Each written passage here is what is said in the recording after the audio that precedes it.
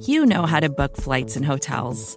All you're missing is a tool to help you plan that unbelievable travel experience. That's why you need Viator. Book guided tours, excursions, and more in one place. There are over 300,000 travel experiences to choose from, so you can find something for everyone. And Viator offers free cancellation and 24/7 customer support for worry-free travel. Download the Viator app now and use code Viator10 for 10% off your first booking in the app. Find travel experiences for you. Do more with Viator.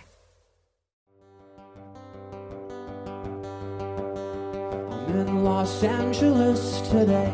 It smells like an airport runway. Jet fuel stenches in the cabin and lights flickering at window.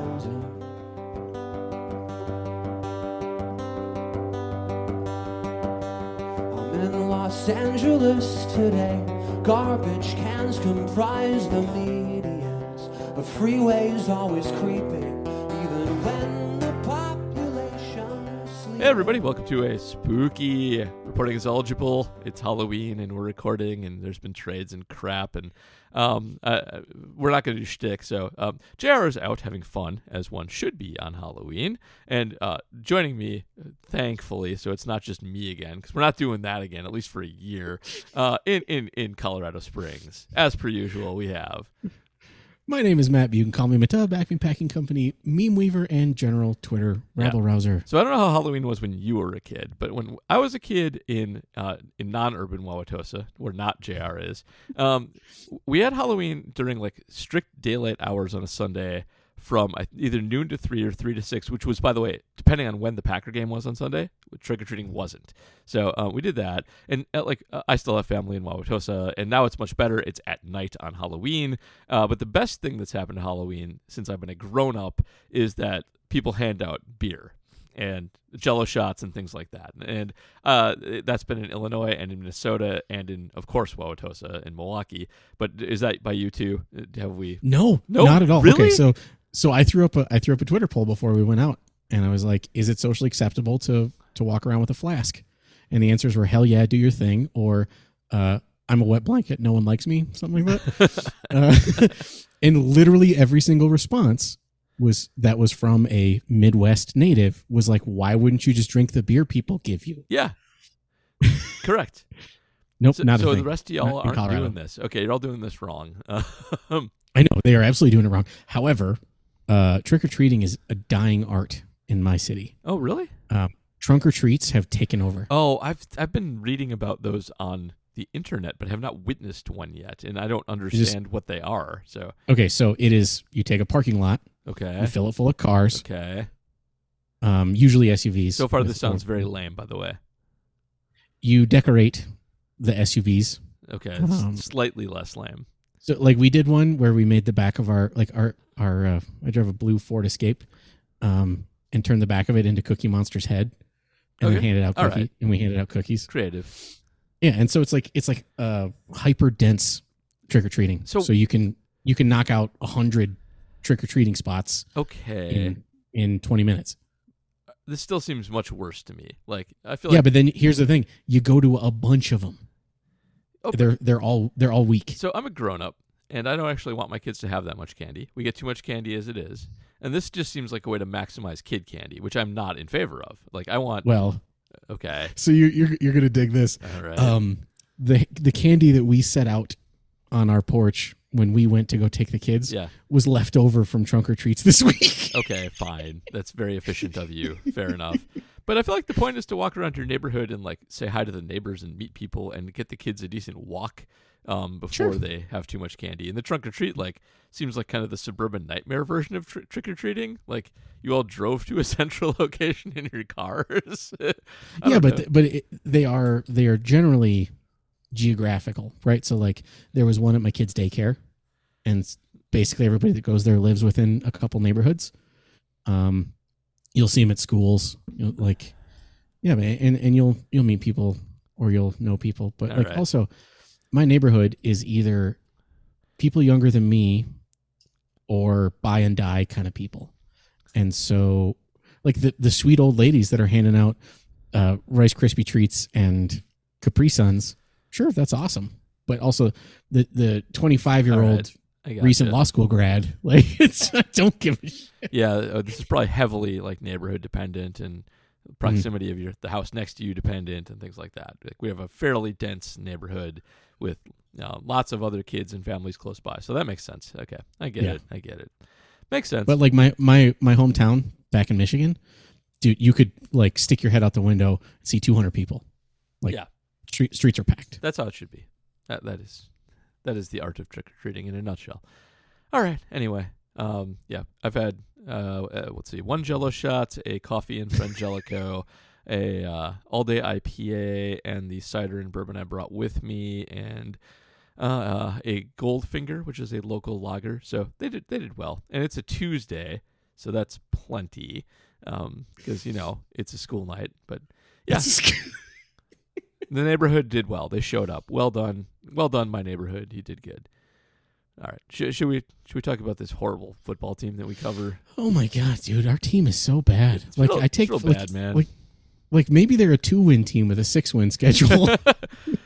So it's very annoying that they are bad because the schedule's horrible. The schedule is trying real hard to make them a good team. Like we're going to play not Matthew Stafford next week. The next time we play the Vikings, they're not going to have Kirk Cousins. This time they didn't have Justin Jefferson. We're not going to face, not that Kenny Pickett's good, but when we play the Steelers, they're going to be on their backup quarterback, which is Mitch Trubisky. Which is fun. I mean, there's some trolling here too. Like the NFL universe is trolling the hell out of the Packers too, which good for them. Like, oh, you think you can beat the Vikings without Justin Jefferson? Have at it. Oh, we'll take Cousins away. Let's see if you beat him this time. We won't. That won't happen. Yeah. You want to face Mitch Trubisky one more time? He's going to kick the crap out of you because his defense is super awesome. Like that is what this is. It is kind of a Halloween nightmare. Well done, universe. I was going to say it's a Treehouse of Horrors episode, but it's not funny. It's not funny. So we have a lot of questions. You people, one thing I've noticed when we're bad, which, we are blessed. The team is usually not bad, but what tends to happen is people who are just here for like a light, fun recount of the Packer victory, they drop off, and I do not blame any of you people for it at all. And good on you, good mental health. But the people, you diehards, man, you are in on questions. Holy cow! And I also applaud all of you because that is how I am. And thank you. But definitely question-heavy episode this time. But we should talk a little bit about the game because it was boring and it was the same as last time and nothing changed. But I wanted to talk about a couple things because our receivers are horrific at catching balls in traffic or standing slightly near other people. And I like to point out like kind of historic things, and I didn't point this out. Zach Cruz pointed this out, but we are like super awful at it, amazingly awful at it. Per Zach Cruz, 0 for 7 uncontested catches versus the Vikings. They are 9 for 43 on the season. Amazing. 0 and 15 between Christian Watson and Jaden Reed. Wide receivers are 7 for 38. 7 for 38 uncontested catches by wide receivers. And my brain always turns things into a math problem. And the math problem here is like Jordan Love is not totally like he's had a bad season and it has not gone well, but not everything is his fault. And this is not a good team for a guy with accuracy problems. Like Justin Fields got on a bad team for a guy who has a bad pressure to sack ratio, and Jordan Love got on a team that's not good to have if you are not like precisely locating the ball to the exact open guy every time, which he's not. Like he can get the ball down the middle of the field. He can get the ball to like if you have guys who can have big catch radiuses, he'll make big plays. But these guys don't help him at all. If it's not directly on target, it's hitting the ground like every single time. It's not a good combo. So the throw that he threw to, I think it was Reed down the left side. It was pretty deep into like what appeared to be double coverage. And it was like, why would you try to make that throw? Yeah.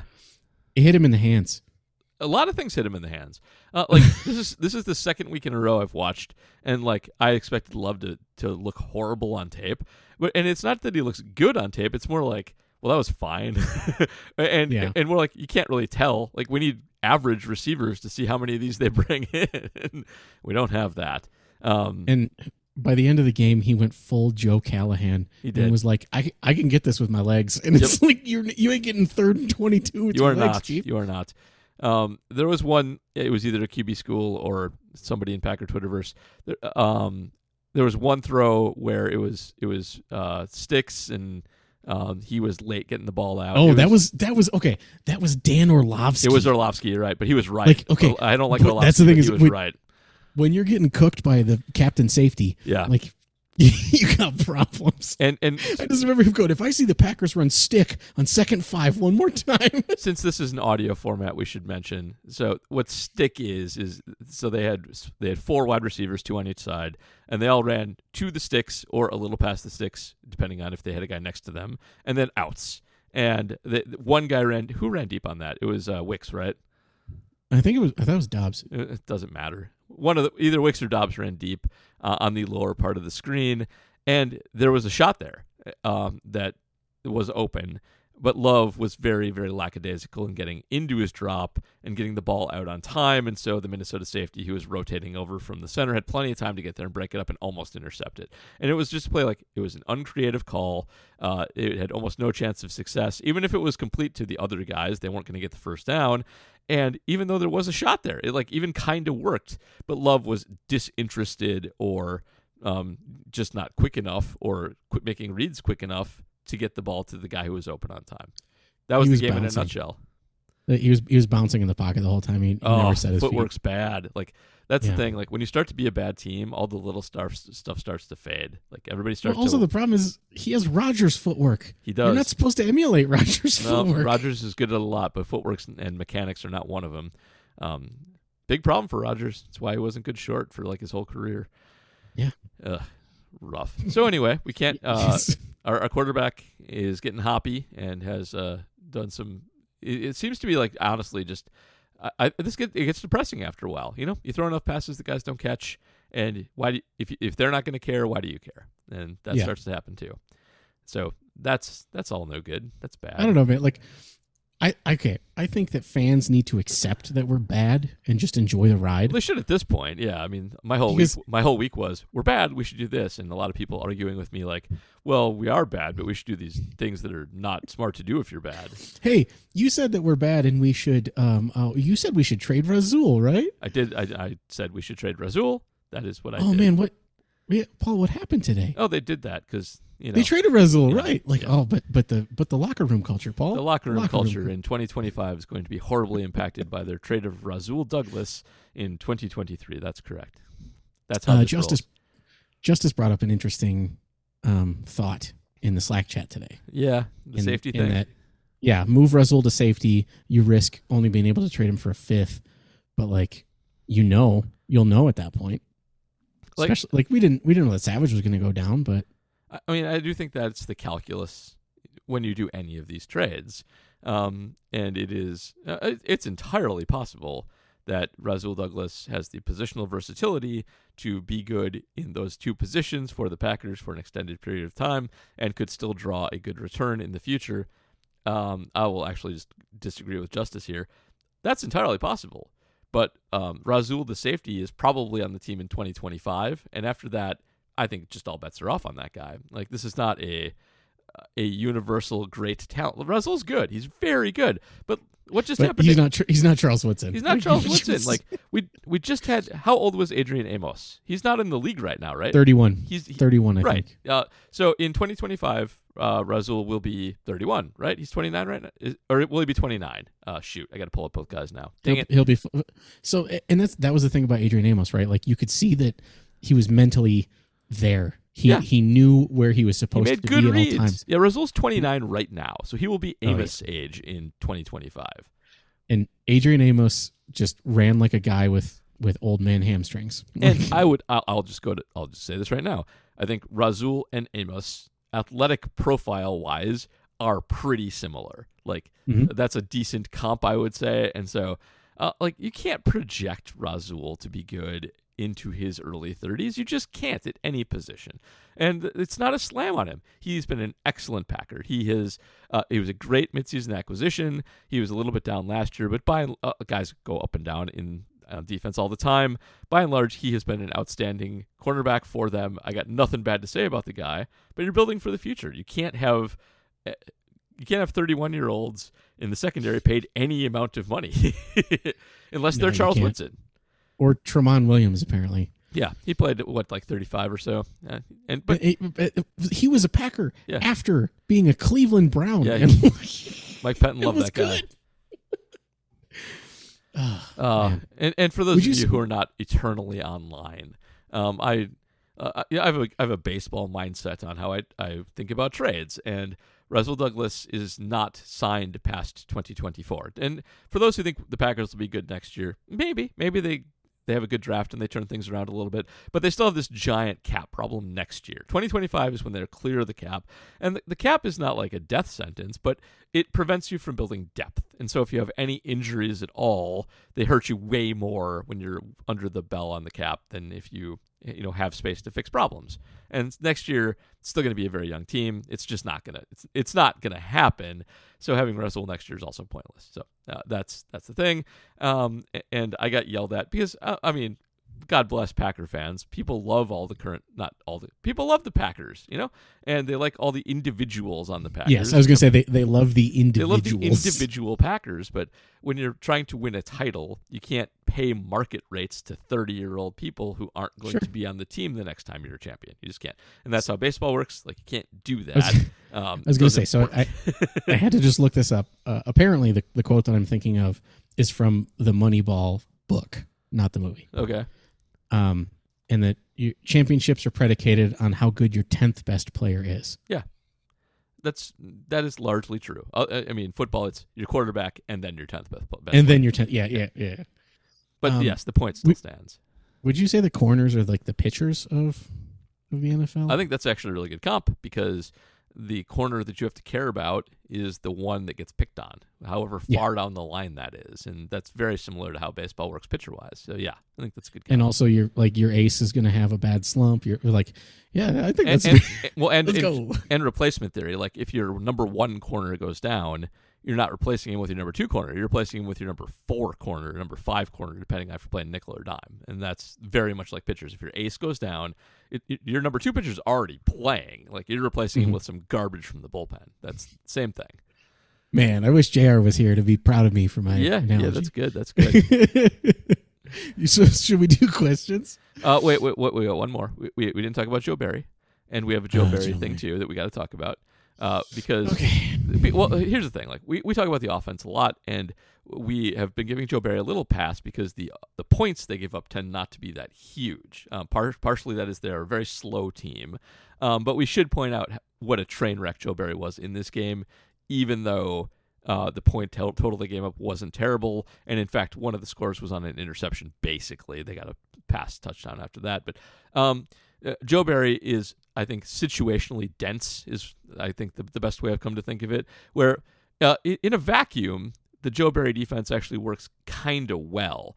But the problem is he runs it the same on 3rd down as he runs on 1st and 2nd down, with no thought given to what is likely coming at him, which is a weird thing to do. But we see every game an instance of the other team having the ball on like 2 or 3 yards away from the end zone, and the Packers in nickel. Happens like every time, and we're not good at stopping the run even when we're not in nickel. But in nickel, it's dead. You're just saying, okay, here, score a touchdown. That's what you're doing. You're gonna give it up 100% of the time. And then, so in this game, we got Jacob Morley track this, and bless him for it. The Packers defense against the Vikings gave up 9 first downs on 3rd and 8 or more in that game. And when you force a team into 3rd and 8, you're not going to stop them every time, but that should be a punt like half the time. Like, that's the whole thing you're trying to do in football, is force 3rd and longs. And half's probably generous. Like, it's probably like a 40-60 thing. To give up 9 first downs on 3rd and 8 is unbelievable. And the Barry defenses he throws out there just reek of like, I don't know what I'm doing, because they're like rushing 2 and dropping 9 and or rushing 3, and like you have to have pressure on 3rd and long. Like, yes, it's a pass, you should play pass defense, but you have to make Cousins throw it before people get down the field into first down territory and work themselves open against garbage backup corners and Keyshawn Nixon. And like every game, every freaking game, the leverage is bad for us. So something good happened that I believe is bad. Okay, what's that? So Jacob Morley, once again, was aggregating PFF stats. And they do stops, right? Yep. When a defender causes a failure for the offense, I think is what they like the criteria. I think that's right. Like stop is a good name for it. It is basically an unsuccessful play for the offense. Yeah, like you can allow a positive run, but they're behind the sticks, kind of thing. Yeah, like, if it's 3rd and 16 and they get 14 yards, that's still a stop. Yeah. Yeah.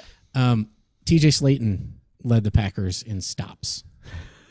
He is a whole lot of dude. That's a lot of man.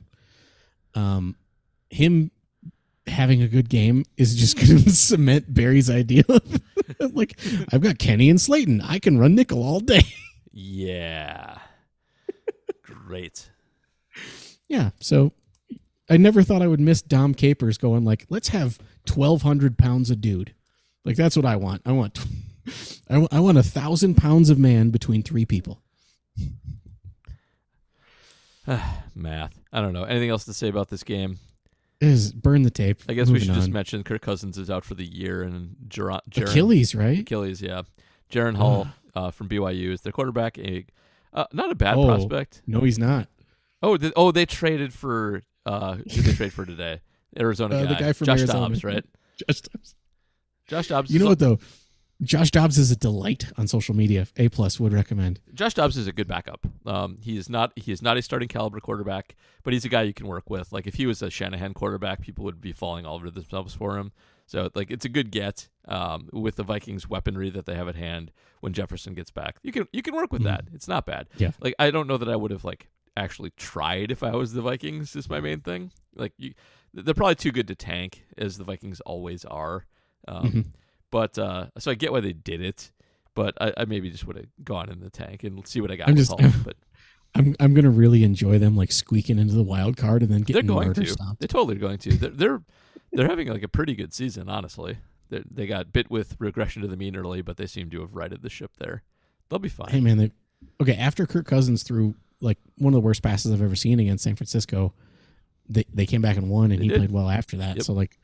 We should also we do need to mention the Russell trade not in passing before we get to questions. Yeah, we have to at least report on it. People, they traded Russell and a 5th for a 3rd, and I saw people saying that's not enough. It absolutely is enough. He's not a star. He's fine. He's good. Right. He's an aging corner who's going to require a contract next year. Just because the Bears give a 2nd rounder for sneezing in a pizza doesn't mean that you have to. That you're not going to get a 2nd rounder for sneezing in a pizza. You're not going to get a 2nd rounder for just anything you throw out there. That's not realistic. I mean, the Bears paid a 2nd round for Montez Sweat. Yes, correct. And they also paid a 2nd rounder for Chase Claypool. Yes. So they think that Chase Claypool and Montez Sweat are of equal value. Apparently they did at the time of the trade, yes. I mean, this one makes more sense than the last one, at least. Montez Sweat's actually good.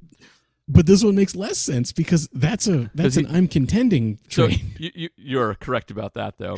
I mean, so we should mention this. The Bears traded for Montez Sweat. He's a free agent at the end of the year. I think implied in the trade is that they're going to extend him, right? Like it's got to be like at least a backroom deal at this point. Has to be. If it's not, there's got to be.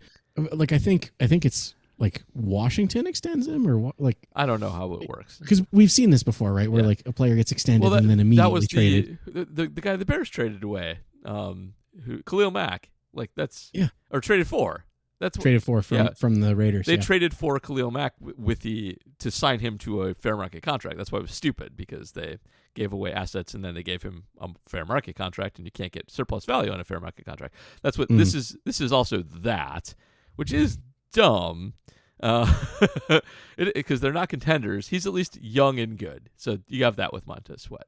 That's all. Yeah. Chase Claypool sucks. That was stupid. All right, now questions. Oh man, I thought it was funny as I was telling my wife. I was like, "This is going to be one of those like burn the tape, jump to the questions kind of episodes," and we're still half an hour in. Are we? Yeah, kind of half. Okay, let's go. Let's do it. Okay. Are you reading or am I reading? I'll read. Right. All right. JR's not here, isn't that my Matt thing? is JR. Do your best. Should I use my business voice? Do you have a business voice? Mark Podscarby. Oh God. It seems like since Luke Butkus, I can't sustain it, man. It's funny because you said butt kiss in your business voice. And that's when I lose it. Yes, it seems since Luke Butkus took over, Jenkins and Runyon have taken significant steps back. Is Butkus a double agent trying to take us down from the inside? So this is the Peter Principle question, and it is like Stenovich needs to go back and coach offensive linemen, and Luke Butkus needs to go do something else, and maybe sell grills that work on burned newspaper like his dad did. But yeah, I thought it was his uncle. Oh, is it his? I don't. Yeah, I'm pretty sure Dick Butkus You're is probably his uncle. right. I just assume everybody with the last name is their kid, but that's dumb. That's not how it works. But yeah, he's not a double agent, but he's not as good as his predecessor, and there's also some weird Yash thing going on, and who knows what's going. Who knows what's going on with coaching or any of the position groups at this point, honestly. Look, but they should revert to what they did last year, and they should make Stenovich go coach offensive line. They shouldn't revert to what they did last year, because last year what's happening to Yash now was happening to Wyatt, where it's like he's not playing for reasons, and we're not going to say why. Yeah, fine. Like we can not do the Wyatt thing, but we can change the offensive line thing and get Yash back in there. Yeah, but and coach some of these guys up. Like we're good at that usually, but not now. Like, yeah, see, you move Steno, and two parts of the offense get bad. Yeah. So like maybe send him back. I mean, I would right now there are 0 good parts to the offense. So if Steno can make one of them good, I feel like that's an upgrade. I'm just like Aaron Jones getting 9 touches a game. But this is not new. Like we need to hire somebody from the outside to give him more than 9 touches a game. But I mean, it's fair. Like he's just going to get crushed behind that line. He is. So Aaron Jones is an old man who needs to have a better line blocking for him. Can give you yards behind a bad line, but will get knocked on his ass and get a concussion. So, yeah. It's not good. They need to revert away from some Peter Principle stuff they did, but good luck with that. Good luck secretly demoting a guy and then keeping him around. Yeah, you just give him a title change. That's all. That's all you got to do. Like, hey, guess what? Now you're the assistant vice president in charge of offensive line relations. I think the worst thing is like the regression of Elton Jenkins. Like, even if other guys didn't develop, this should still work okay. But like Runyon and it's in the question. Good job, Mark. Runyon and Jenkins taking significant steps back is the biggest indictment of the whole thing. Absolutely 100%. Yeah. And if that didn't happen, this would all be much better than it is. And it's weird that it's happened. Guys usually don't backslide this much, even if their coaches move on. It is bizarre, and they should make Stenovich fix it, because what else are you doing here? Like, you're not good at offensive play calling. Like, go do the thing you're good at. The regression of Elton is actually the name of my compilation tape of Elton John songs As it should after be. Candle in the Wind. Yeah. He has a great song on the Ghostbusters 2 soundtrack that is very underrated, and everybody should listen to it. I don't know. Ray Parker Jr., the GOAT. Well, that's Ghostbusters 1. Ghostbusters 2 soundtrack is great. There's also a whole bunch of people my age that have it because of fundraisers we had to do selling magazine subscriptions where it was the best achievable prize you could get. And so that thing sold like hotcakes for that reason. Good soundtrack. Very good. I just remember the NES Advantage and the pink goo. And Heck yeah. All right, moving on. We should probably get to question 2 now. Sorry, we've apologized, listeners. We've both been drinking. It's Halloween. It's Halloween. Actually, by the time they hear this, it's Christmas. All right. Okay, Donald Anderson, update.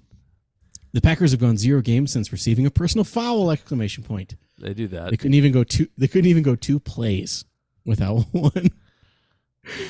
Are there any success rate by formation stats, particularly on short yardage, that we can send to Matt? Because it seems he is the only coach who thinks using shotgun on 3rd and 1 makes sense. Do these dopes not watch anything other than Packers games? They have been doing this handing off 5 yards behind the yard to gain crap since forever. So, like Sumer Sports does have this, and I recommend everybody go check it out. I think statistically on shotgun runs, on short yardage, they're actually not that bad. But on high leverage short yardage they are. And yeah, I don't know what they're doing here. We have a lot of research on 3rd and 1, running the ball. Shotgun's not as good. There's a ton of this is very, very basic.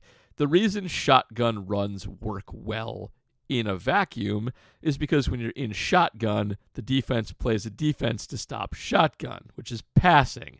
So you can run against it. But when it's 3rd and 1 and you go into shotgun, the defense doesn't do that.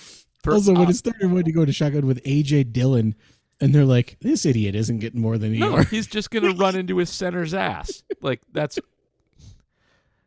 it's so stupid. So I don't know what their deal is. They're not good philosophically. Like we're all pretty down on Matt at this point.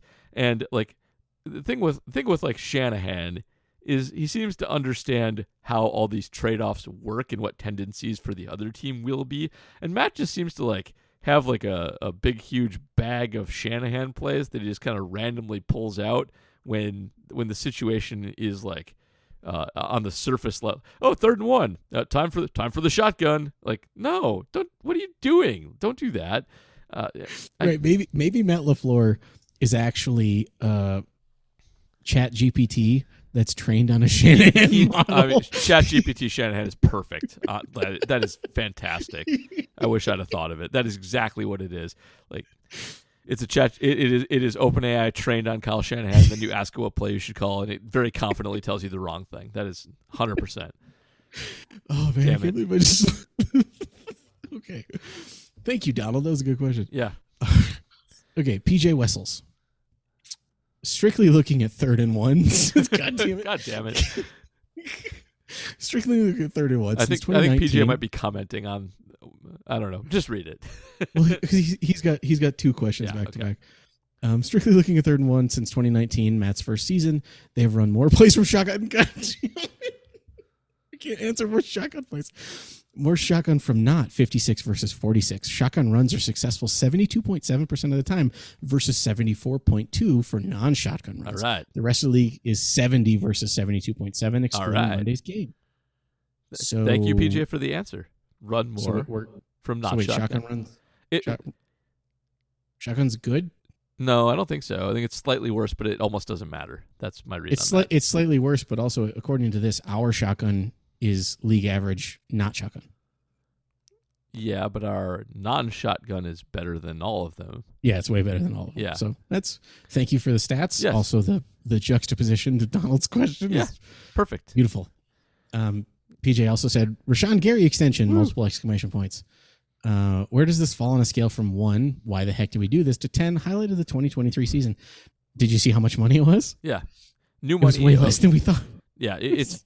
I think this is a good deal. And I had a lot of people on Twitter yelling at me that this was a bad deal. And I do understand that because giving big money to a guy when your contending window is not going to start for a couple of years is very speculative, but you do need guys to play now, and Rashawn Gary is a special talent, and you're going to have him, you have him locked up for basically his prime, and there's nothing wrong with that. And this is a very team-friendly contract. It's $96 million in new money with a 4-year extension. It offers a lot of you can manipulate it. Sorry, that's a beer word.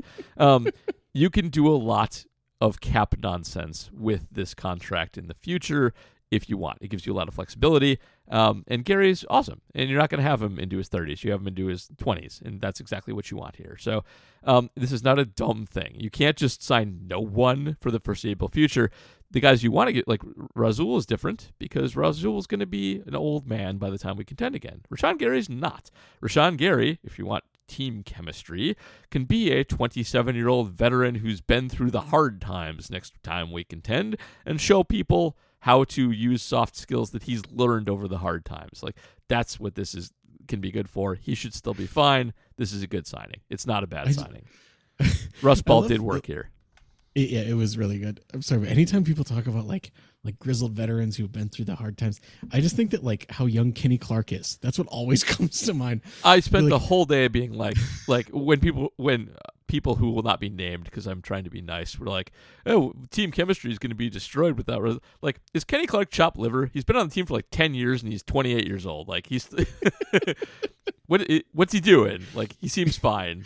Kenny Clark joined the Packers when he was a junior in high school. Yeah. All right, that's. Oh man. Okay. And nothing against Rasul as a clubhouse guy. Seems good, but like you can't have the whole clubhouse culture rest on him. No, look, I think the thing that fans on the internet are mad about is that a guy that they like is gone. Rasul's funny on Twitter. Yeah, he is. His pinned tweet was like, "Thank God for making me a Packer. I can't believe this is my life." Whatever. Like, yeah, he's a good dude. He's a good dude. Like, I also think fans don't like giving up, which also good for you. That's what fans should. That fans should not like giving up, and that is giving up. That is what trading Rasul is. But you should give up. I don't know, man. Do you remember the suck for luck year with the Colts? I do, but I wasn't a fan, so I couldn't. I was in the area. I'm trying right? to decide if I could have bought into it, and I probably could have. So yeah, I'm on board. Yeah, because the Colts fans were like actively cheering against their team. It was weird. That is But weird, hey, man. Like, that is weird. Like you went from Peyton Manning to sucking for 1 year to like the next essentially Peyton Manning prospect. Yep. Like, good times. Okay, case of the Sunday Berries. At this point, I don't know if we can out-tank the Bears. Oh, yeah, we can. How are we like being so prophetic with our comments? I don't know if we can out-tank the Bears, and I can't tell if that is heartening or not. If we're not sellers at the trade deadline, will y'all be apoplectic, or would you prefer to not sell and stay the course to evaluate Love and Matt, or whatever conceivable silver linings can be inserted here? Well, we sold our number 2 corner. Yeah. The season's over. We're done. Our number 2 corner. I think Pack it up. so the Packers, I have a lot of problems with their front office, but I think that they've done a correct assessment here, and selling Rasul doesn't doom you. It doesn't at all, but I think they know what they got, and it's not very good. And it doesn't change the evaluation of the offense at all. Like what the defense is doing, if it forces them to play a little more up-tempo and play more comeback ball, I'm actually down with that. We run too much and put Jordan in too many bad situations on running the ball. And yeah, the Bears acquired and also like have been kind of frisky. By the way, the Bears are their own screwed up mess of a team right now. There's a whole bunch of people who think that the team is in on Tyson Bagent, and there's a whole bunch of people who are like, that's stupid. He's not an NFL quarterback, which is correct, and that you need to get Fields back in there to see what he is, which is probably correct too. And so they suck in their own way. But yeah, we can outsuck them. We can absolutely outsuck them. We are set up very well to fail at every single game we have the rest of the year. I can't wait. 3-point favorites against the Rams next week. Well, they do, and yeah, I guess we won't get to that because we're not previewing that. Check out the mini pod, which I already recorded, which will be out on Friday. They will not have Matthew Stafford in all likelihood, and we'll have Brett Rippon, who I assume is Mark's kid and not his nephew, but I never have actually looked. I don't know. I know they're related. Yeah. But he does suck, so I get it. But yeah, we can't beat. Aaron Donald is going to absorb Josh Myers into like the black hole of density that makes up Aaron Donald, and we'll never hear from him again. My favorite part about the whole Aaron Donald versus the Packers thing is, you guys remember like I say you guys, JR's not here. Yeah. I'm sorry, JR, you're here in spirit. Because he's dead. He's not really all the crap that was talked about Aaron Donald versus Elton Jenkins, and Elton had completely shut him down. Absolutely. Aaron Donald had like 3 broken ribs or something. Like now he doesn't. Now he doesn't. And Elton Jenkins sucks. Yeah. So like, he gonna eat. Hey, this is Scott Galloway, author, professor, entrepreneur, and most importantly, host of the Prop G podcast. We got a special series running on right now called The Future of Work, where I answer all your questions on, surprise, the future of work. Questions including, what are we missing when we work remotely? Or how do we handle work-life balance when a major opportunity comes knocking? From the provocative to the technical, we're offering insights you won't want to miss. So tune in to The Future of Work, a Prop G Pod special sponsored by Canva. You can find it on the Prop G Pod wherever you get your podcasts.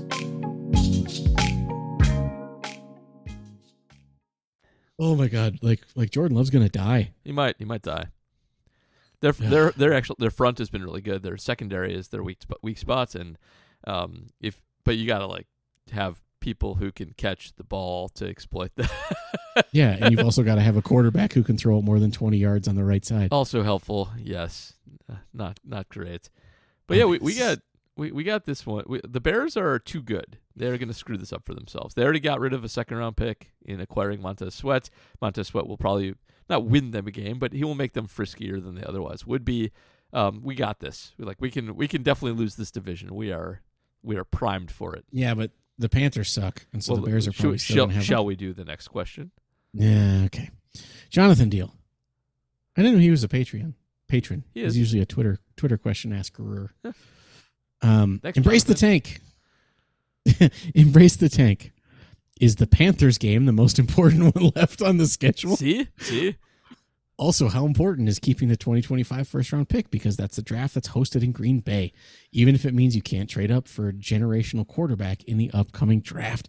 Ooh, narrative question. Like it. That's a really good one. Because I mean, we're talking about Mark Murphy, maybe the best financial team president in history. Yeah. And that would be a financial decision, like hosting the draft and not being able to make a pick. Yeah, it would. Oh, God, that's a good question, man. I'll take the Panthers first, though. That game's going to rule. I do think it'll be important for draft pick positioning, and that is Ejiro Evero's team now, and they're getting better every week. They're coming off a very good defensive game. The offense still sucks. Bryce is not it. If I was covering Bryce Young right now, I would be out. I would be calling for another quarterback. But that defense has steadily improved week after week. Their big flaw early in the season was they couldn't stop the run at all. They were very Packers in that way, but were a good pass defense. Now they're getting good at everything, and that Panther team is going to be frisky down the stretch. They're also going to blow their draft position, and they need to blow their draft position. They're going to. They're the Bear draft position, so yeah. I was like the Bears hold the Panthers first round. The Bears have that pick, so it doesn't even benefit the Panthers to suck.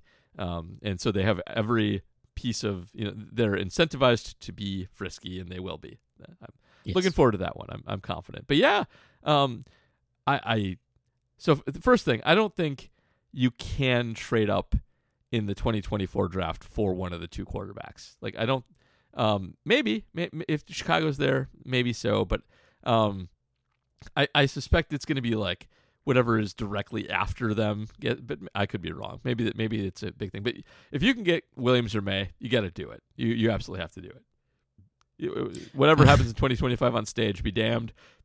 Those are the best ones coming out of the next couple of years. You got to do it. I'm seeing JJ mocked to the Packers in the second round. No. JJ keeps getting mocked in. He's in the first round. He's like the sixth pick. I was like, I've seen him beginning of the second. He's not going to be available in the second round unless some of the scouting we've heard on him is true. Then maybe, but people don't know that. So, look, man, you're just drafting Michigan Justin Fields. Like, he has a NFL offensive line and NFL wide receivers. Like, put him behind the Packers line, he's going to die. Yeah, for anybody who wants J.J. McCarthy, he might end up being really good. Tyler's all in on him at this point, but they have played the 117th hardest schedule in college football so far, and their schedule gets much harder down the stretch. So wait and see on J.J. He is also very skinny for a quarterback, and his arm is, I think, good, but maybe not great. So a lot to be written there. We'll see. I don't want J.J. personally. I want one of the top two. Old man on a bike in Shirlington. Yeah. I'm just an old man on a bike who is strangely at peace with the down season this year. My man. Very Buddhist. Unfortunately, it seems most of the roster and coaching staff are also at peace with losing games at a prodigious rate. Indeed, Jair looks like he is participating in exhibition matches. Yeah, he checked out. My question is, do you think your down year can be attributed to a self-fulfilling prophecy where the Packers thought they were going to be down and then put out the level of effort each week that guarantees that result? So, like that crappy George Clooney Brad Bird movie about the Disney one. No, George Clooney and who? Brad Bird. So, what the hell is it called? It's based on Land of Tomorrow at Disney World, Future World or whatever. I'm not going to Tomorrowland? Tomorrowland. That is it. So, Tomorrowland is a Disney movie starring George Clooney. and it is about this as a philosophical concept, whether knowing that failure is imminent will cause failure to happen. I mentioned Brad Bird is a great director, but he is a super hardcore libertarian, and every movie he makes is about the concept that exceptional people are necessary for society to continue. That he is the director of The Incredibles, and so all of that. If everyone is special, then no one is. That's Brad Bird in a nutshell. He was a Simpsons writer. He also directed Ratatouille. Same basic thing there. So yeah, and Tomorrowland is his sort of magnum opus, but it comes off like a shitty Ayn Rand novel, which I should have, pardon me, an Ayn Rand novel. So yeah, I do actually, I'll actually go to bat. I think Brad Bird is kind of right here, and that it can be a self-fulfilling prophecy. If you are not on board with where your organization is going, company is going, whatever, it's actually hard to get the best effort out of people. That's just true. Yeah. One of the hardest things coaches have to do is motivate in a bad situation. So yeah, that can absolutely happen and may have here. So here's what I want everybody to do. Go back and watch the second Bears game last year, like when the season's already over, and watch Jair. Okay. Need more because I haven't done it in a while. Jair got burnt. He got burned by Equanimous. Ooh, ouch! Like because he was freelancing and was just going for stats and highlights instead of actually playing the game. Jair definitely checks out when things are not going his way, and definitely does do that, 100%. And he got absolutely smoked against the Vikings multiple times. Like he puts a lot of bad tape out there. Well, by not good wide receivers. Yeah, not just Addison. Like KJ Osborne was smoking his ass with some regularity. Like there was some bad tape out there. Jair is. I mean, maybe he's still hurt. Maybe we should be charitable on back injuries. It's his back. Look, man, when you have people who have questionable effort and a back injury, it's like we've got a history. Yep, we do. All right, we should move this along because we got a lot of questions left, man. We should take away his captaincy. Okay. Devlin Sheehan, I've been thinking about last year's offense, particularly the struggles it had before the nice stretch at the end with Watson fully integrated into the offense. Yeah. I'm not sure how the underlying metrics compare, but the eye test tells me this year's offense is suffering from the same brand of herky-jerky inconsistency as last year's. This leads me to conclude that the offensive woes transcend Love's shortcomings, and I worry that the offensive staff has lost its touch. Am I being overly harsh on the coaches, or do you also see this as a multi-year systemic issue? Man, we covered this pretty well. Yeah. So it is definitely a systemic issue, and they are worse this year, but a lot of the worst is actually Aaron Jones versus A.J. Dillon and offensive line. I still think the Packers ran too much last year, especially in obvious running downs, but Aaron Jones is awesome, and he generated positive EPA per plays even when most running backs wouldn't, which made the offense hum a lot better. Aaron's obviously a better quarterback and also helped a lot. But they're running kind of the same plays with less efficient people at every position, and that is just not working. You need to do something different when that is the case. Like Jordan's not as good on a per-play basis at completing passes. A.J. Dillon's not as good on a per-play basis as putting you in a positive situation after he runs the ball. And so, yeah, this is... Rasheed Walker's not as good. Rasheed Walker can't run block to save his life. He can't run block to save Jordan's life. No, he cannot. Or pass block to save Jordan's life. Any kind of block to save Jordan's life. He's a decent pass blocker most of the time. Like the coach has got to take a lot of heat here because creativity seems to have completely abandoned ship, even after bye, even after mini bye, and nobody's developed. There are a lot of rookies on this team, like Musgrave and Wicks and Reed are all rookies, but Christian Watson and Romeo Doubs shouldn't be worse, and Romeo maybe isn't worse, but he's not better enough that it makes a dent. And Watson's way worse. Like Watson is seemingly doesn't know how to play a receiver at all. It's really something. The offensive line is worse. And you've had Josiah DeGuara for several years, and he seems to be not an NFL player. Get something out of him. It's bad. It is a systemic issue. It's not just Love. Love is not in a good situation. It is hard to get a read on him. I don't think he's the answer. But yeah, nothing's working for him. If he had at least a few veteran presence there, maybe we would have a better, more accurate reading of him. But yeah, it's not all his fault at all. You're either a smart fella or a fart smeller. Good word. Gun to your head. Do you That's take 3 Marvin weeks Harrison? in a row somebody's gotten it right. Well, yeah, I've always gotten it right. JR's the one who has trouble Well, with it. he got it right 2 weeks in a row. Now it's 3 weeks. He's going to come back next week and totally screwed up. Okay, gun to your head. Do you take Marvin Harrison Jr. or Drake May if the Packers end up with the second pick? While most scenarios where the team finishes that poorly would clearly implicate the quarterback as the issue, the Packers have been so bad around Love that I'm unsure he'd show enough to make a definitive conclusion when taking that context into account. Is May the sort of QB prospect that you would just take no matter what if you've got the chance to grab him? Sub-question. If the Packers get the third pick and Marvin Harrison Jr. is right there, should I prepare for the inevitability that the Packers passing on him in favor of a raw but athletic defensive player ahead of where everybody else projected him yet again? Yeah, you take May. If you get 2 and May's there, you take May. And I'm not even that sold on May, but you can't not do that. So he's Marcus Mariota. I hope not. That would suck.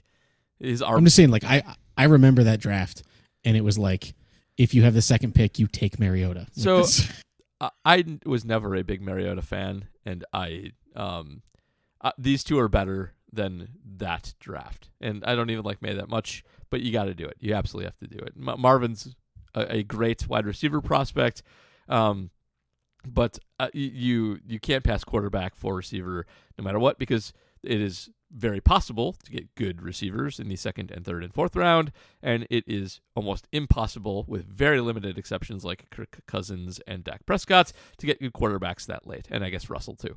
Also, by the way, Dak Prescott available late because he got a DUI a week before the draft. Correct. He was a first-round pick before that. He was. And yes, if they have the number 3 pick, you should absolutely expect them to take some stupid defensive player I've never heard of instead of Marvin Harrison. Yeah. Has there ever been a second overall wide receiver?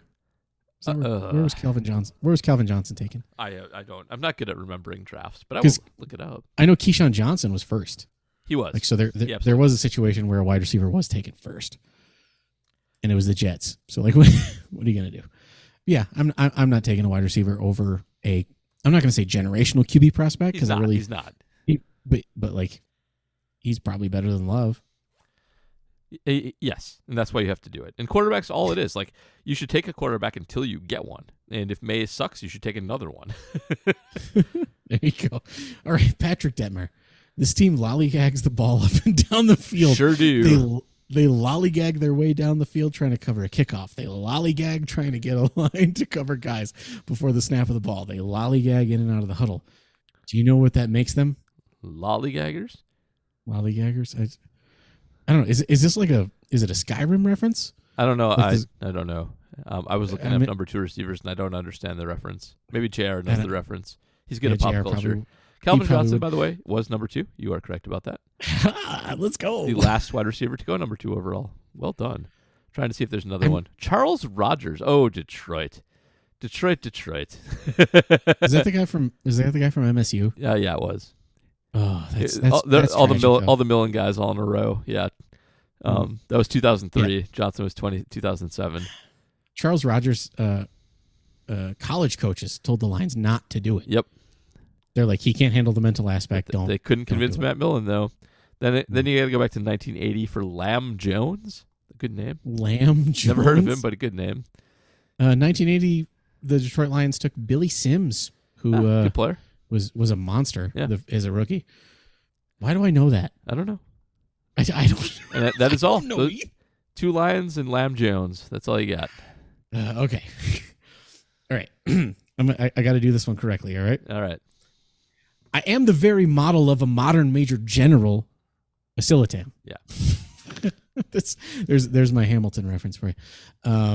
My conspiracy theory is Mark Murphy's goal for the 2025 draft. I like that you had it as a Hamilton reference and not as a Gilbert and Sullivan reference. The more the you got to appeal to the youths. Yeah. My conspiracy theory is Mark Murphy's goal. I'm sorry, I really like that. I felt the Hamilton came through, right?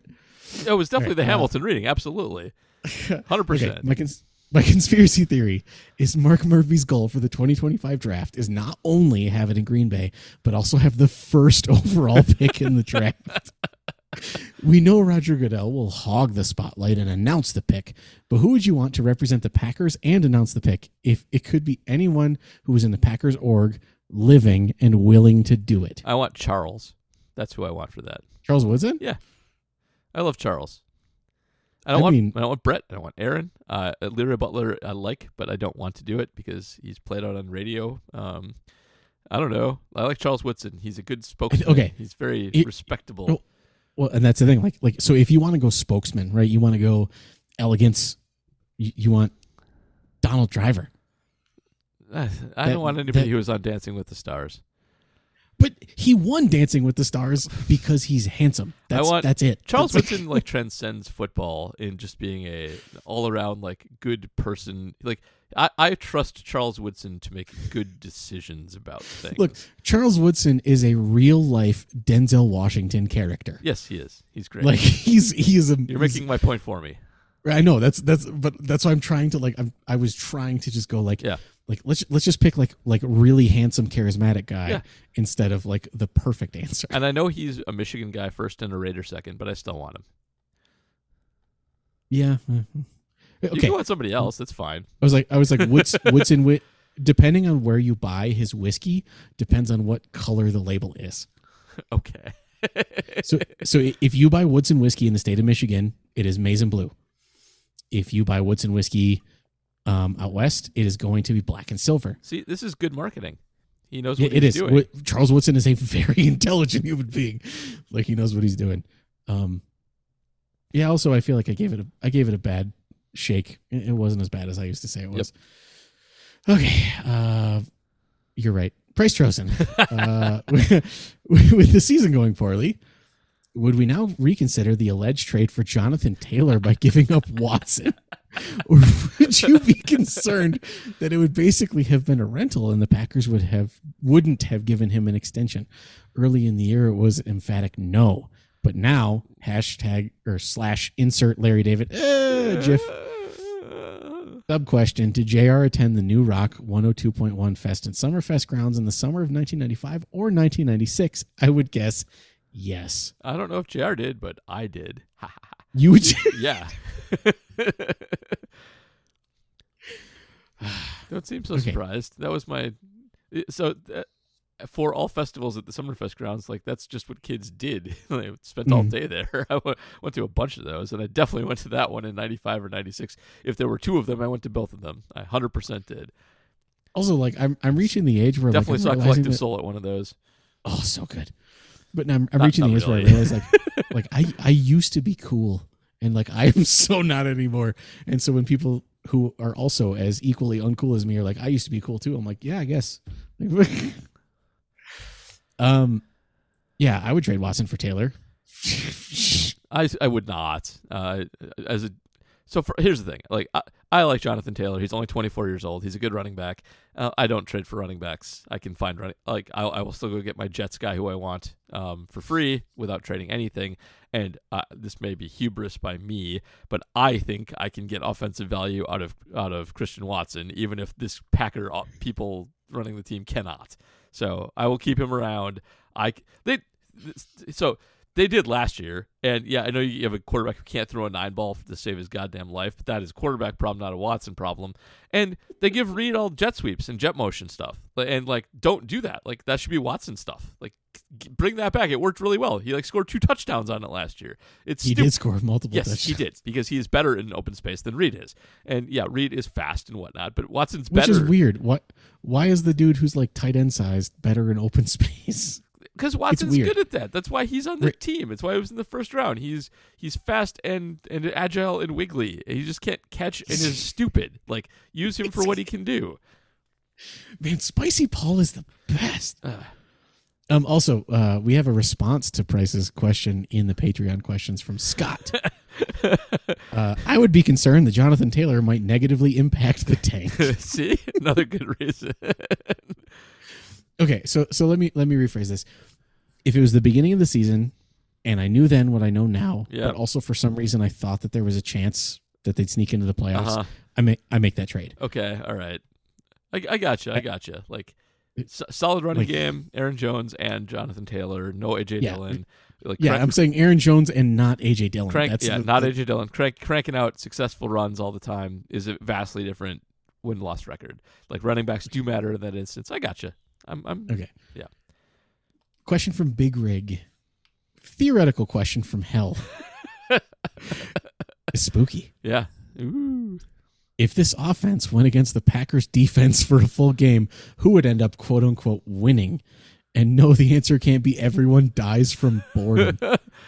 I think the Barry side wins because I suspect the offense can't execute against the mismatches that Barry gives them.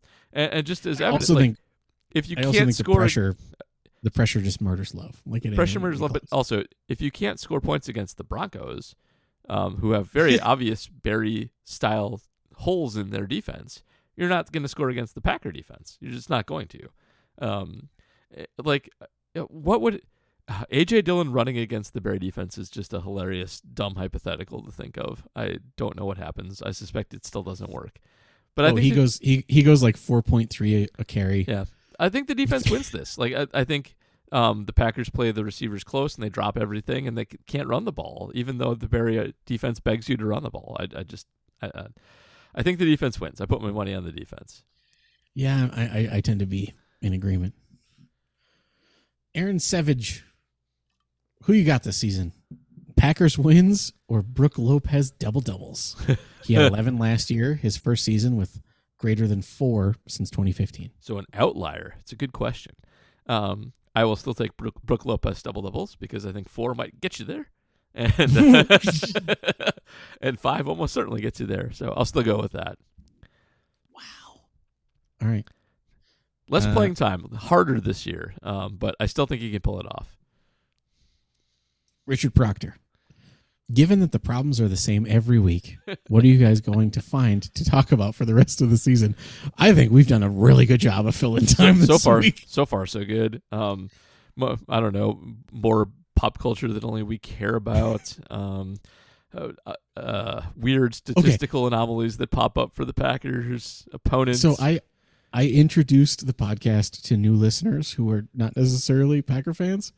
And beginning with 5 minutes of Dane Cook riffing was actually, they loved it. So, making fun of Dan Cook is a time-honored way to keep interest. That is absolutely 100%. But also the young end of Gen X and the old end of the millennials, we can that's a niche spot for us.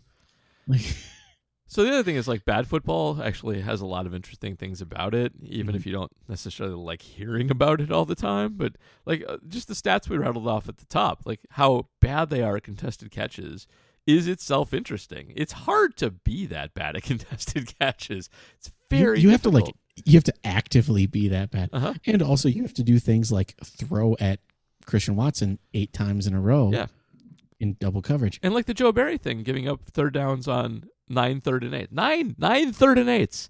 Like, because, this is a professional football team that goes into a room and watches film, and presumably there's an analytics guy who listens to this podcast, I think, still, and he unfollowed me on Twitter, by the way. Oh, no. Maybe he got fired for drafting Samori Toure.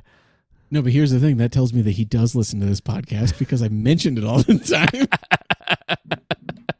Oh, we got too big for it. Oh God, I lost my train of thought. Let's go to the next question.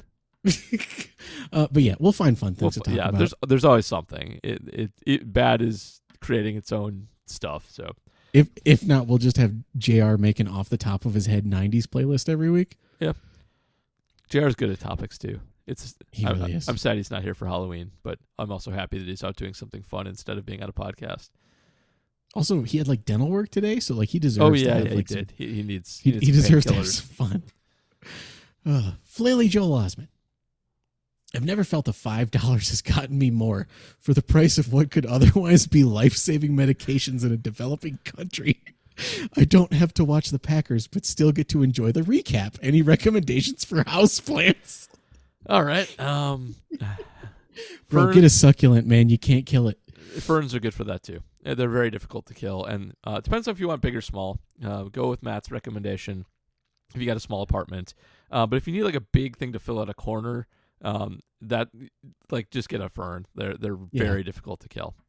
We had one in I had one in law school that we never even watered, and it just got bigger. Like I swear to God, it was a perpetual motion machine. I don't know how it lived, but it did. So, okay, when you were in law school, I'm trying to think like what would be, was balls a thing? Was that the energy drink of choice?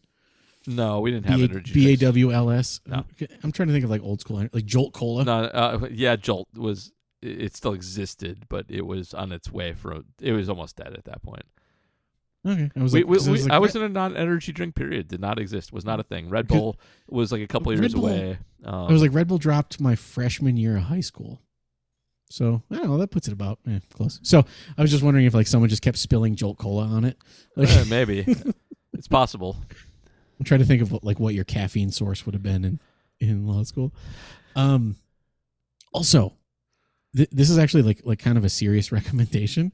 In Colorado, water is expensive. And when you are landscaping, you have to look for local plants that you don't have to water. For example, my backyard is made out of granite. Like my backyard is all crushed granite. I don't have grass. Good for you. Nearby, there is a fun little. It's not necessarily a park.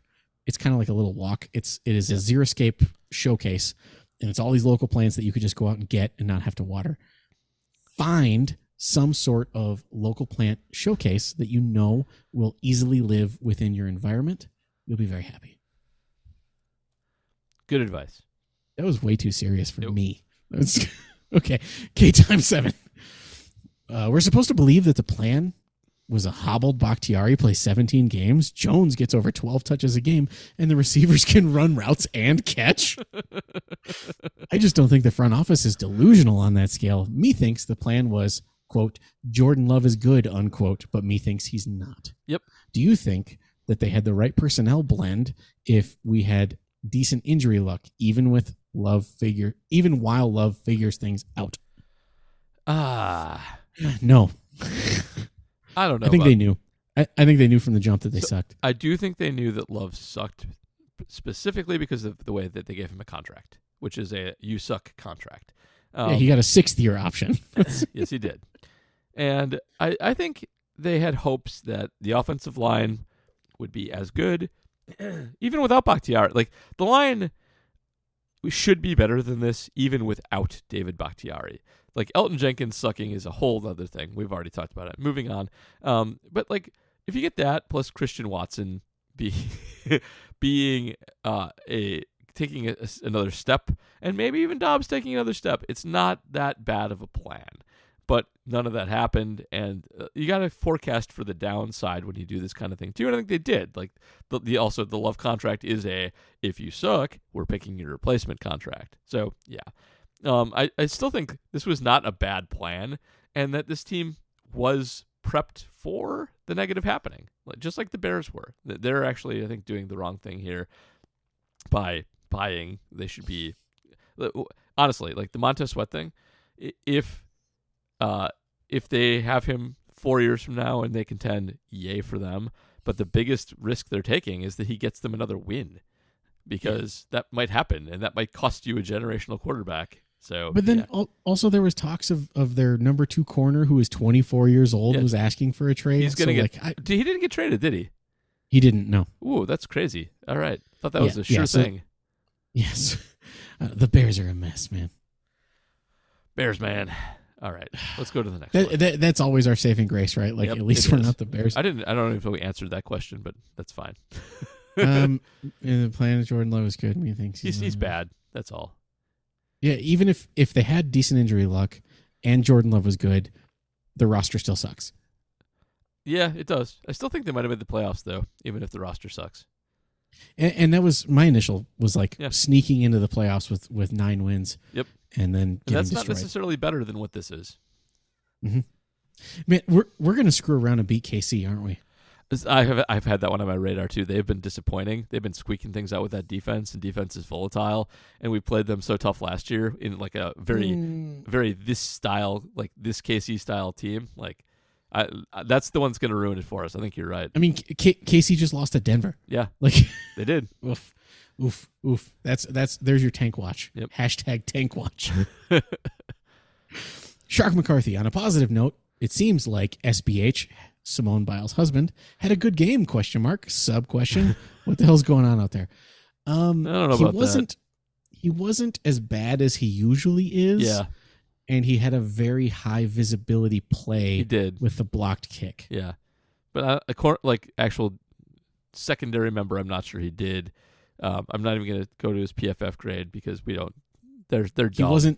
He was not an embarrassment. However, I know JR would comment on this. Did you see the close-ups of Simone Biles just being sad? Yeah, she was so sad. If you make Simone Biles cry, that's not a good thing. Oh, you suck. Yeah, she is a treasure. Scarf 21. How bad do things need to get before the Packers brain trust realizes that the drastic change is necessary instead of clinging on to underperforming players, coaches, and methodology, schemes, draft philosophy, hiring processes, etc., out of misguided sense of loyalty? Side note, I am currently terrified that we'll once again spend a first-round pick on the upteenth raw uber athlete defensive player as opposed to OTQB or Marvin Harrison Jr. Wow, like our once again, shout outs to the Patreon for like listening and paying attention. And like you guys well done. Pretty bad. Like so one of the good things about the Packers is that they are going to get an organizational overhaul pretty soon, no matter what, because Mark Murphy's going to retire. And whether we're in good shape or bad shape at that point, things are going to change a lot. And they probably should. The Packers, I think, are falling behind a lot. There are clear indications that they're not spending enough in their front office on analytics, on modern methods, that their methods of evaluation are outdated, and that they need to actually invest a little bit more in their front office and scouting in addition to actually buying players. And I think Murphy being gone probably is the only thing that can spark that. It probably helps. But, okay, I have a bit of a conspiracy theory. Okay. It's not even a conspiracy theory. A lot of that it's a weird correlation. How's that? The Packers are not super good on the analytical side of things. They are awful at social media. Yeah, they are. And they treat their bloggers probably the worst of any of the 32 teams. They absolutely do. In the last few years, the Detroit Lions have embraced analytics. Yep. They credential their bloggers. Yep. Good and they have a coaching phenomenal too. social media. Yep. Yeah. And they have a phenomenal social media team. And the Lions started to get good. Yeah. Okay. Modernize the Packers. And that's what I'm saying. Yeah. And when you're good and you have Aaron, you don't need all that stuff to be that good. You can just lean back on that and be fine.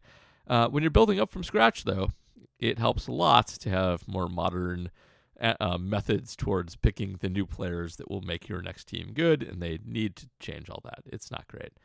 Yep. So it turns out 30 years of Hall of Fame quarterback play, while it does net you 2 Super Bowls, it locks you into 1991 in every aspect. It does. And we maybe don't rip on Goot quite enough on this podcast, but he has had a whole bunch of bad drafts in a row. It's been pretty brutal.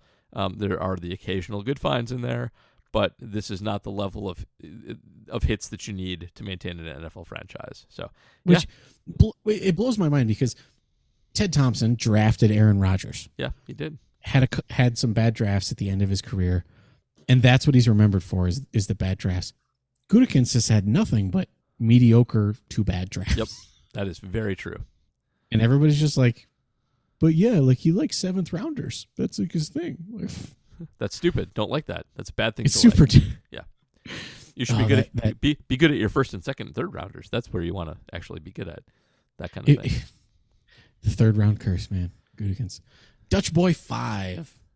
Thank you for last week's discussion on curds versus sticks. You're very welcome.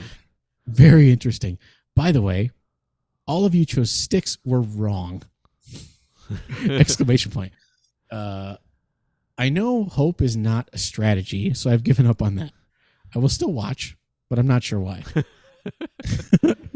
We all know safety is a problem. Yeah. I routinely see Micah Hyde still playing well for the Bills. Yeah. I was not happy when they let him go. No. What say you? Is there a worse non-signing in the last 20 years than Hyde? Casey Hayward. Yeah. Very similar, by the way. It's a very similar. Very Yeah. similar non-signings, but yes, Hayward was a worse non-signing. He is a better player than Hyde, but yeah, both bad non-signings. Look, I will take an all-pro corner over an all-pro safety. Yep. But neither of them makes me happy. And that was, I feel like, a Ted versus the coaching staff on both instances, where Ted got you good people and they didn't want to play him in the right spot, and Ted eventually buckled and said, okay, I'll move him out, and Ted was eventually proven right. Yep. Oh, Casey Hayward can't play outside. You're like, yeah, I'm pretty sure he can. He can. Go do that. Yeah, Micah Hyde has to be the nickel. No, that dude's a free safety. He's a safety. Another one that's like kind of up for debate at the moment because it has been too soon. Corey Linsley. Yeah, he's been great.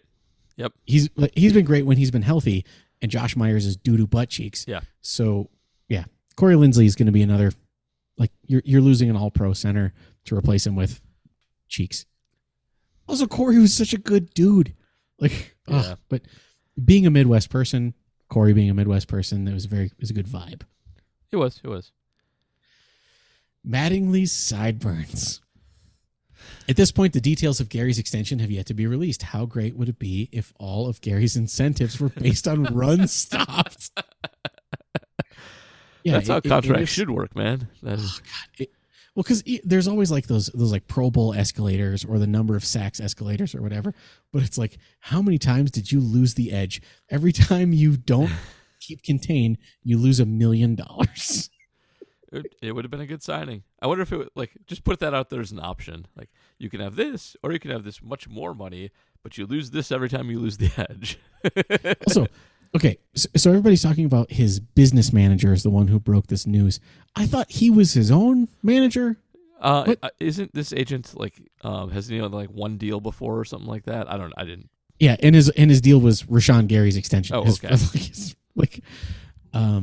Yeah, so I don't know, because I know he started his own agency and he was his own sports agent and was name searching on Twitter when he was drafted. Lovely. But yeah, so I don't know, like they got a deal. Incentives that aren't sacks would be nice. It would. Ryan Ziegler. Conspiracy theory. It's God Lil damn it. Wayne's fault. It's Lil Wayne's fault. Okay, and by the way, it's my fault that he's asking this question. It's Halloween. We can do conspiracy theories. They're kind of Halloween-y. Every time he comes around, something bad happens. He was at Thursday Night Football, and we've played like trash since. Actual question, with Kirk's bum leg and nobody else to challenge Detroit, who ends up better in the draft order in the race to the bottom? It's the Packers. We see that the Vikings are still fighting. It's the Packers. Yeah. Rolling back to the Lil Wayne thing. I made a joke about how many flags there were in this game, because it was a Hockey League Junior game. Oh God, he's just like his dad. It's so annoying. Yes, he is. He's just like his dad, except his dad was actually a lawyer, and he's a lawyer's son. Yeah, his dad was better. So anyway, someone was talking about like it's a Hockey League game. Expect lots of flags, and I responded with "Stuntin' Like My Daddy" by Lil Wayne plays in the background, and Ziegler's responding to that. Ah, okay. Also, so you prompted that this song question. that song is a banger, by the way. I've never heard would it. recommend. It's well, Paul, you and I are just far enough apart that you missed the bling bling era of rap. Apparently so. Okay, the Lil Wayne conspiracy theory doesn't work because Green and Yellow won them a Super Bowl. It did. Yeah. Every time after that, it was forced. But like when you took Pittsburgh's song and made it about them, And then beat them. oh, so good. Yep. And his knowledge of football at the time seemed adequate. It did. It's Like, fine. The line, like, we knocked the Eagles and the Falcons and the Bears off. Now we're about to cut Troy Polamalu hair off. Like, that was the Packers' opponents And in if order. If you're Like, interested in that, I think the 6th ever episode of Reporting is Eligible we did on Packer parody songs. So go find Oh them. my God, that was so long. That was like 5 years ago. Yeah, I did. I recorded it live with JR in my parents' basement in person. So yeah, so good. Jeremy Moan, please share your personal thoughts, wishes as to what happens for the near and far future of this team. I, for one, am feeling pretty agnostic based on what I've seen. I just love our fans are now like, I feel nothing. Yep. Nihilist Packers is here. Eat Arby's. Things have. Oh man, we haven't made a nihilist Arby's joke in a long time. No. Things have gone so poorly in so many aspects. I don't know who amongst Goot, LaFleur, Love needs to go. All of them. If they make the decision to stick with any or all of them for another year or clean house, I'm not really sure I have an opinion either way. Unless they have the chance at Williams or May, then show Love there's an open door. Frozen reference. All right, Paul, your kids are about my kids' age. Like I'm sure you've heard. Yeah. I was like, you've heard Love is an Open Door a million times. Yes, I have. It's a good one. Clean house. Yeah, it's an old organization, and I think 2 weeks ago we were all like, LaFleur is a sure thing for next year, and now I'm like, he's going to get fired at the end of the season because there's too many coaching things wrong, and the drafts have gone so poorly lately. There's too many draft things wrong, and Murph's going to retire, so this is going to be a total clean house. I think like there's not enough positive at any level to instill any confidence. And I'll bet LaFleur is gone at the end of this year, and I will bet that Goot follows him shortly thereafter. But I do think he'll get to do the draft next year. But this is 2025 is going to be all brand new, all new Packer everything. I think all Packer everything. Yep. Yeah, I agree. Brian Polakowski, who would be a better coach of the Packers, Matt or Craig Counsell? Those are two very different jobs, and it is Matt because Craig Counsell doesn't know how to put football plays together, and so yeah. Okay, but here's the question. Okay, what if we throw a third person in the mix? Who would the Packers be successful with Ron Renick's small ball? No, they would not. I don't know, man. Just run some slants, right? What's the football equivalent of a bunt? Isn't it just a draw play or something? It is a draw play. It's totally a draw play. That might work. Yeah, it's when it's a run you do when the defense is playing for you to do something that's not a run. The bunt is what you do when people are anticipating you to hit hard, or to give yourself up to just waste time. So both of those things work. Sure. Yeah. Draw play. Yeah. Draw play. So I'm. You want more draw I'm plays? Throwing in. What's that? You want more draw plays? Because they suck. I mean, yeah, draw plays do suck, but also like our quarterback sucks and our offensive line sucks, and like just try something. Okay. Matt Pickett. When does the pain stop? Wait, can I go back to Polakowski for a second? Sure. So there's the other problem with Counsell is that Counsell is good at implementing like high level analytics strategy that he gets from on high from the front office, and the Packers aren't good at generating that, so there's nothing for him to draw on. So I was gonna say, like, so he's Mike Patton, like he's a film grinder. He's not a film grinder. He used to be. He's been a player and a front office guy and a manager. So he's good at relating to players. He's good at doing like Moneyball crap and getting players to buy into it because players like him because he was a player. So that's not Patton stuff. Like he is. He's a stat nerd, and Patton's just a film grinder. That's different stuff. Patton is an implementer of other people's better plans. That's a different thing. Okay, back to Matt. Sorry, cut off Matt. Matt Pickett. When does the pain stop? It's funny a second time. No, seriously. What's going to have to happen for this team to get turned around, and how long might it take to get to that point? I'm planning to put my body in cryogenic stasis until then. So don't let yourself get depressed by the Bears, who are what? dumb. Well, the Bears they won a Super Bowl in 85, and then they were basically horrible for what year is it? 2023. They went to the Super Bowl in 2004. Yeah, they got the Lovey bump was good. That's true, but It doesn't like the Bears are always perpetually like, oh, we're going to rebuild. It's going to take 3 years, blah, blah, blah. Like the NFL is not that hard. And it's really just a matter of getting a quarterback and like 4 other good players. And you could turn this around like nothing. It does not, like NFL turnarounds happen instantly. They're not a long process at all. They just aren't. You need your cap space cleared out so you can build depth if your team hits. Other than that, it is just a matter of finding literally a quarterback and a few good other guys, and you can turn this around like absolutely instantly. So it's not like this is going to take like a decade to turn. No, this is not how that works. It's not baseball where you have to send guys through 4 levels of minor leagues before they hit the major. Not at all. Nothing like that.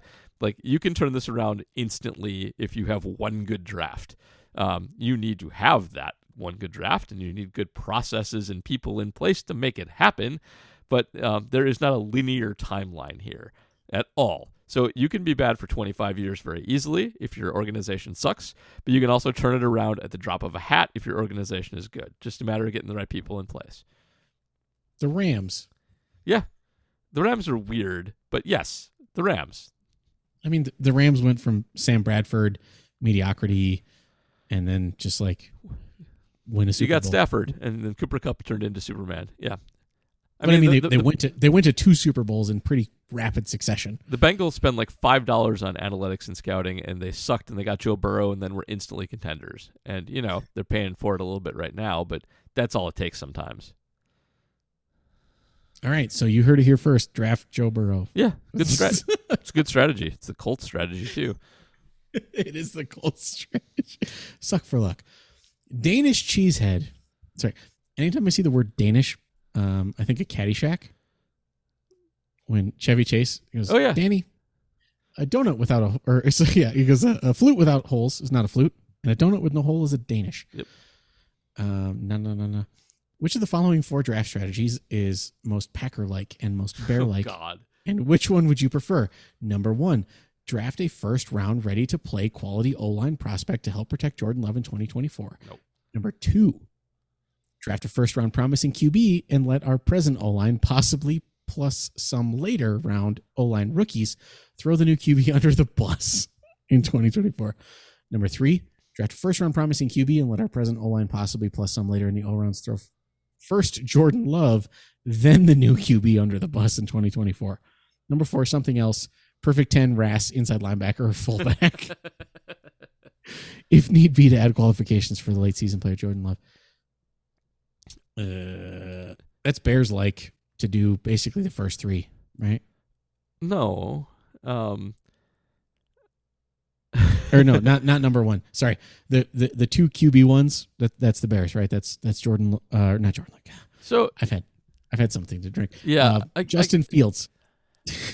So Danish cheesehead, I get what you're going for here, but there are some important caveats around all of this, which is, first of all, Justin Fields' major problem was not the Bear offensive line, which was horrific and not an NFL offensive line in his rookie year. It was that he was a quarterback who was prone to take sacks, like almost no other, with a 24% pressure to sack ratio in college put behind that line.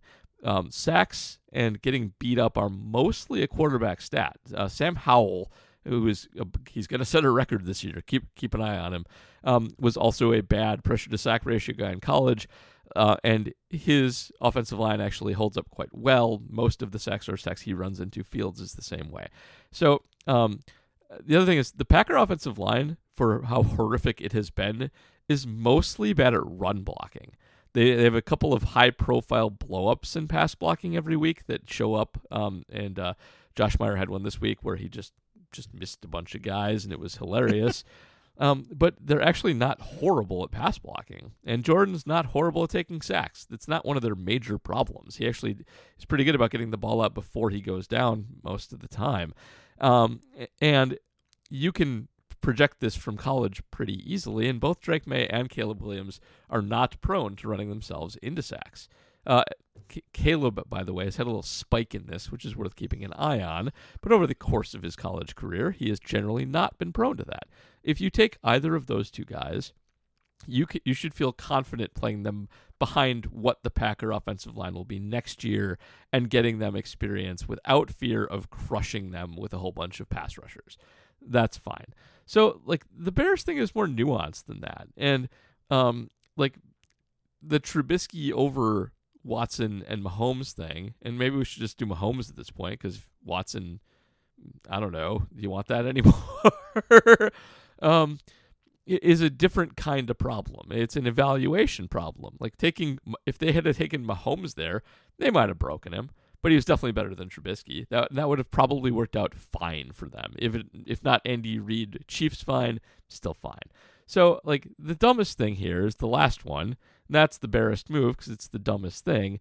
But, like, picking a quarterback is smart. And, like, what the Bears have done recently, searching for a quarterback, is smart. The only dumb thing they're doing now, maybe, is giving Tyson Bagent a legitimate shot. This is just like for the Packers having a Love evaluation year, that's a Fields evaluation year for them. And I'm not sure they're being honest with themselves, but they have a bunch of draft capital next year. And so, like, that's what this is. And if he sucks, they're in a good spot to fix that. So none of these are really Bear specific. I guess what I would maybe say is the most Bear thing here is the one where you draft a quarterback and let the old quarterback take too many snaps. That reminds me of who did they have when Brian Griese took a bunch of snaps? Was that Trubisky? Is that how that went? Yeah, I think it might have been. Yeah, like, isn't that what happened? Didn't they pay Brian Griese? Was it him or was it? No, it was the long neck guy. Who's the long necked asshole? Oh, Glennon. Mike Glennon. They paid Mike Glennon a bunch of money, and then they traded up to get Trubisky, and nobody was on the same page. Like, that's stupid. That's the Bear thing. So that's the answer for you, is paying a veteran and then drafting a quarterback and playing the veteran just because you paid him over the rookie. That's it. Matt's ignoring me now because I've rambled for 5 minutes and we got to get this thing done. I got text messages, man. Yeah. Yeah. Also, like, I can only take so much talk about the Bears' terrible QB Sorry. situation. It's my hobby, so. Also, by the way, my ADHD brain allows me to pay attention to two topics at once. It's fine. Like, I just, it caught me as, like, I've been talking about this for way too long now. We got to move on. We're almost done. We got to get this done. Okay. Also, one of my all-time favorite Patreon names. Back at it again. Scott. just Scott. Like Madonna or Seal. Yeah, one name. This is Scott. With Bakhtiari on injured reserve, the Packers only have $128 million in cap space used on contracts for active players. Yep, that's awful. It is. Yeah, it's awful. They're paying for roughly half a team. Sadly, mostly a Joe Barry defense. Also true. How much does surrounding Love with such a dearth of experience? He means a dearth of experience. Right? Oh, dearth means not a lot, right? That's our problem. Oh, we shouldn't have saved this question for last. It's many beers in now. Do you see how much of this bourbon bottle I've had to drink? Bottom line is he means we've given Joe Barry too much talent and not Jordan Love not enough talent, right? Yeah. Okay. To get him off rhythm, revert to old habits, and thus mess up his ability to translate all of his developmental work into game habits, or does it just expose what he is? It's too no. This is. I'll go to bat. Jordan Love is who we thought he was, and we let him off the hook. I'll go to bat for Love on this one. It's hard to evaluate him with this team. It just is. I don't think he's good. I have my priors on Love as a not great prospect out of college who had issues completing passes. But every game, guys are out of position, blocks are blown, people don't catch passes they should. It's very difficult to actually evaluate him.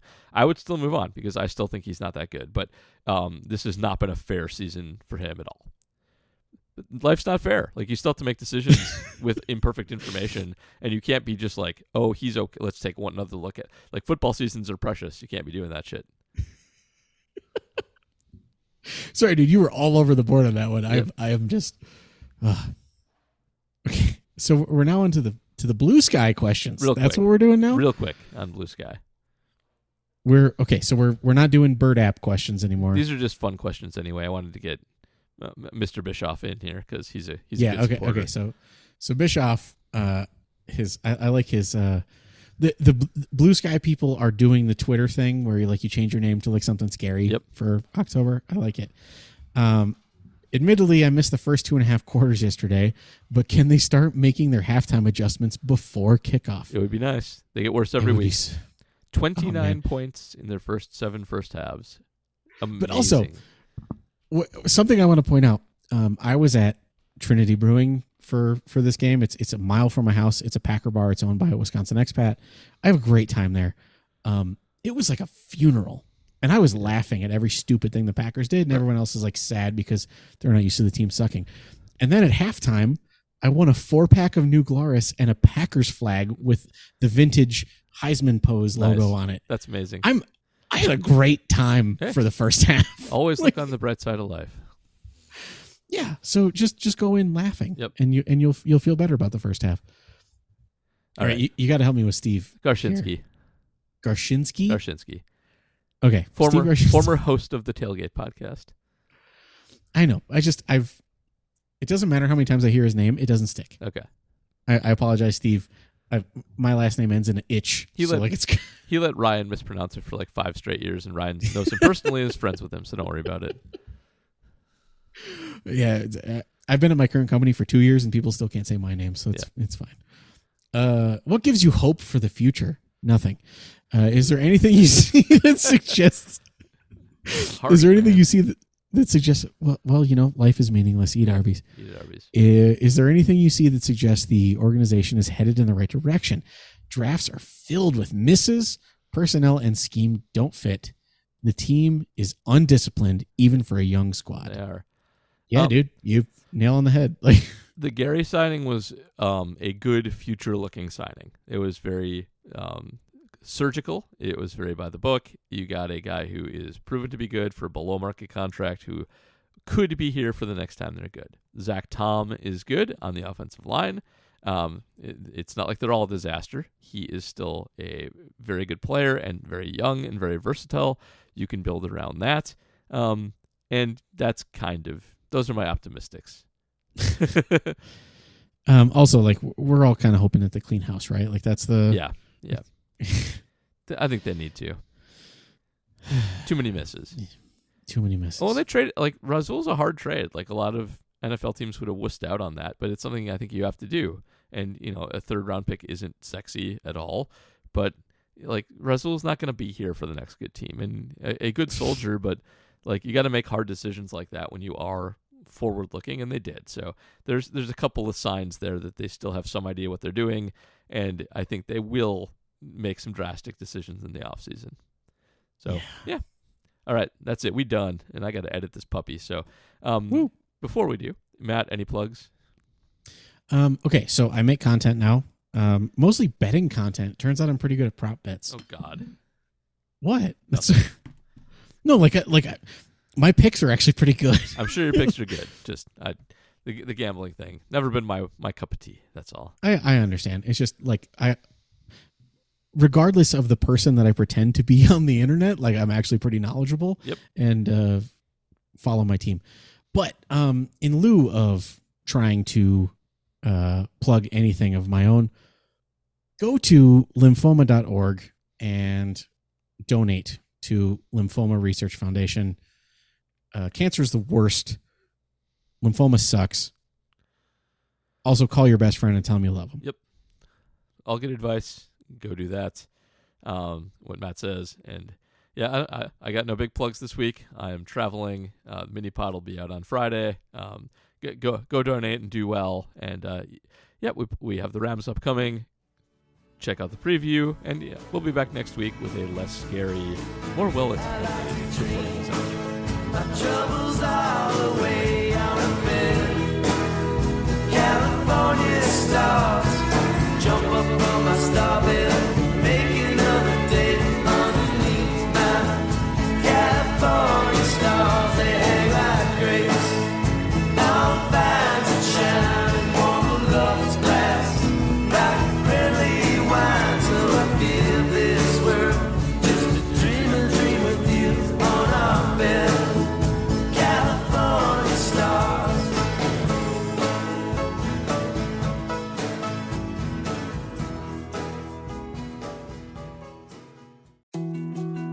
More to-dos, less time, and an infinite number of tools to keep track of. Sometimes doing business has never felt harder, but you don't need a miracle to hit your goals. You can just use HubSpot, because their all-in-one customer platform can make growing your business infinitely easier. Imagine this: high-quality leads, fast closing deals, wildly happy customers, and more benchmark-breaking quarters. It's not a miracle, it's HubSpot. Visit HubSpot.com to get started today.